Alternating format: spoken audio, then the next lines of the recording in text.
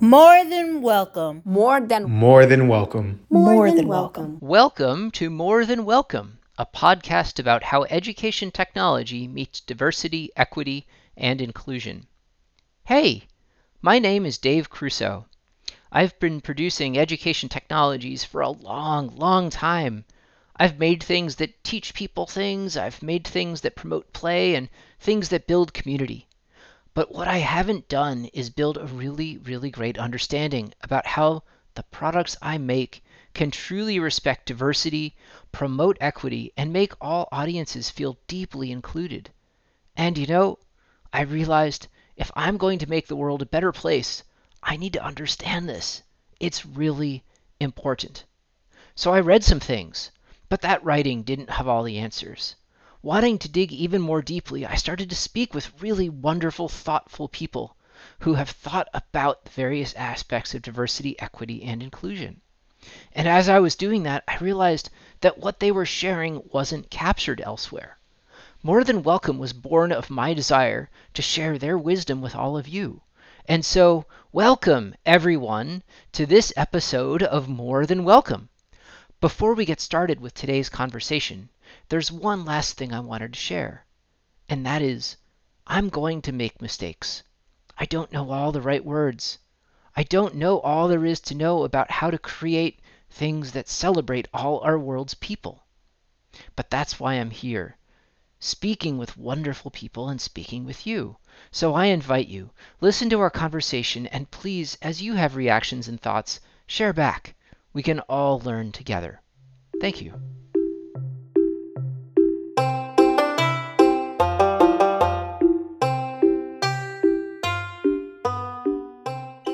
Good morning. I'm speaking with Grace Collins, who I have long admired for work in digital media and beyond that in education and policy. Grace, welcome.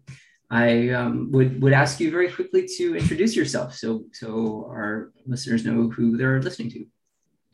Yeah, I'm Grace Collins. I'm the founder and CEO of Snowbright Studio, which is an LGBTQ plus interactive media studio.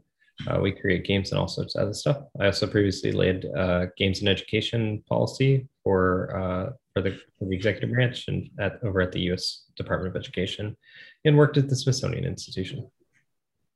Oh, there's so much unsaid there, right? All of the esports team work, oh wow, so much.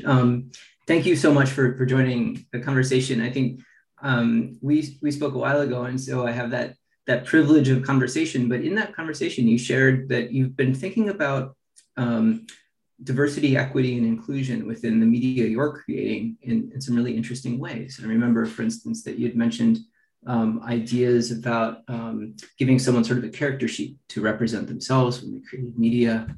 We were thinking about some of the other populations. So I wonder first, how do you think about diversity, equity, and inclusion within the products you create? What does that mean to you?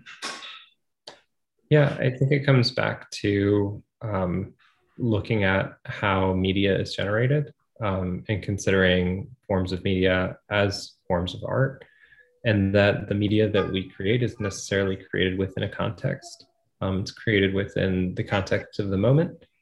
So the particular location, space, time that media was created, it just is kind of imbues the content with context. And then also the context that is brought to that piece of media from the people who have created it. They're really drawing on their life's experiences and everything else. And so I think we see a lot of folks struggling with how do we diversify the media that we create and get more buy-in from folks who don't necessarily look like the creator of that media. And I think that is in some ways circular, right? Like if you're trying to diversify your media, typically you need to bring diverse backgrounds and information into the creation of that, right? Because that is what shifts the context away from the kind of like monolithic identity that you bring to it, and adds in multiple perspectives. So it's why we take like a really strong team-based approach to a lot of the work that we do, and why we're so excited to work with people all kinds of different backgrounds, and to explore places that are meaningful to us, right? As opposed to trying to create media about someone that we don't know, doing something that we've never done, but actually building from life experience and putting those folks on the team. I love it. I appreciate that. And I have to think, how do I learn and apply from that? So in my case, I'm a team of one, maybe there are two or three of us. It's not simple to create a full panel or team that brings that representation. What are some things that we might do to learn, like how do we learn about other people, or how do we draw people in, even if we can't say pay them as team members? What does that mean? Yeah, I think that there are good ways and bad ways to do that. I think honestly, you just have to be really careful that you don't fall into something like tokenism or speaking for others when they could speak for themselves. But there's a fine line, right? So like there's a recent game that I took a look at that called Resilience, that's all about refugees, created by a student, won the Games for Change Student Award, I think last year. And it was a well done game created knowingly by students who are not refugees. And they created it knowing that this game had to be made because those people could not be heard, but that those people who are in a crisis situation wouldn't have the capabilities to create that game, right? So there's a really interesting, I think, paper coming out about that process and how they tried to imbue that process with empathy, but it's fraught. It's a hard process. It might be somebody else for you to speak with actually in the future.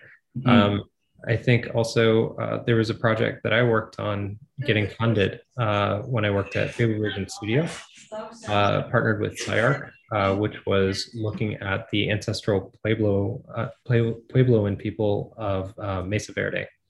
So I do not identify as Native American, but I recognize the importance of those stories. And so in that situation, I wasn't able to write those stories for them, right? That would not be right.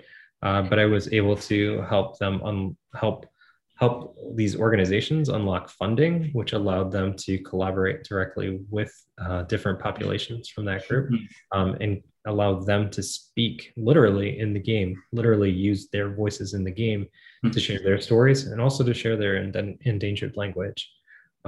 So that's not my project, right? But it's something that I was able to facilitate because without it and without my understanding and knowledge of how to unlock research funding, they wouldn't have the financial ability to create that.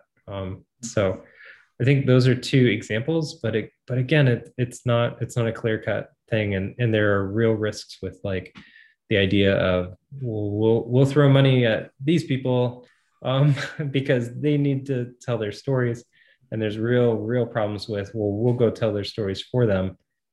So it's not a process. It's not a fixed process. It's an individual process, if that makes sense.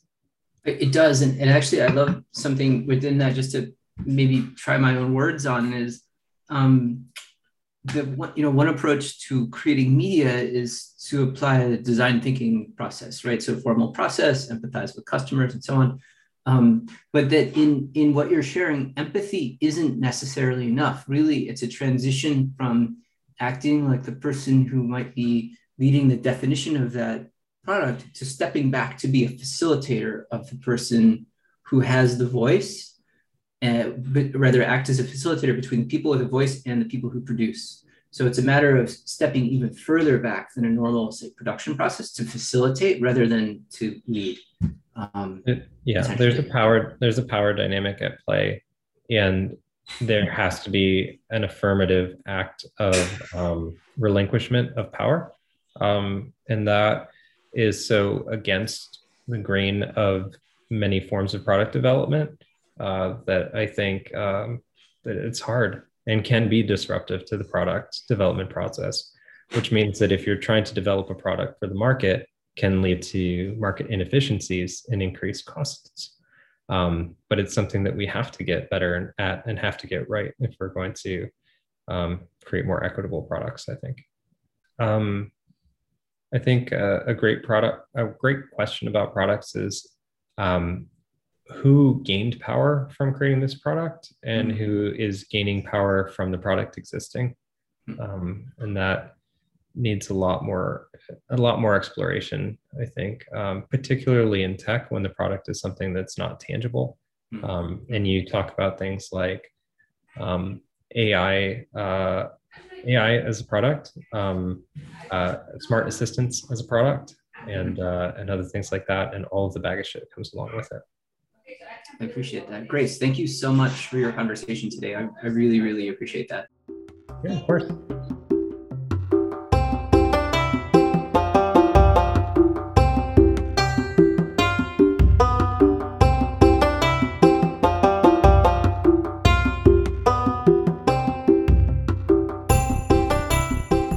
Hey, this is Dave, and I'm back. I hope you appreciated the conversation with Grace, as I did, and really there are 3, maybe 4 takeaways that I have from the conversation. One of them that I know I'll grapple with is about what it means to truly, authentically engage customers and the audience in creating a product. I know I have a lot of work to do in that regard. Even though we engage young people in producing what we make, I think really their voice could be brighter and stronger. And a piece of that that I love is really the idea that producers can step back, product leaders can step back and be facilitators of a conversation, to maybe leave more latitude for those people for whom a learning technology is destined to play more a role in what it ends up being. And that's curious. I think that'll take some figuring to figure out. I think I'll bring that forward in other conversations with technologists as well to see how they do that. And then finally, I love the idea that, and I'm really grappling with the idea that those people who create technologies have power over those who use it. And I have to wonder about what that means as well. So if you have thoughts, I'd love to know. And I know I'll be speaking with others about these topics as we move forward. The other and the final thing is something that we didn't talk about, but you may have heard in the background, and that is that here at this house during this time, my 3-year-old Sam has been present. So Sam, please say hi. Hi.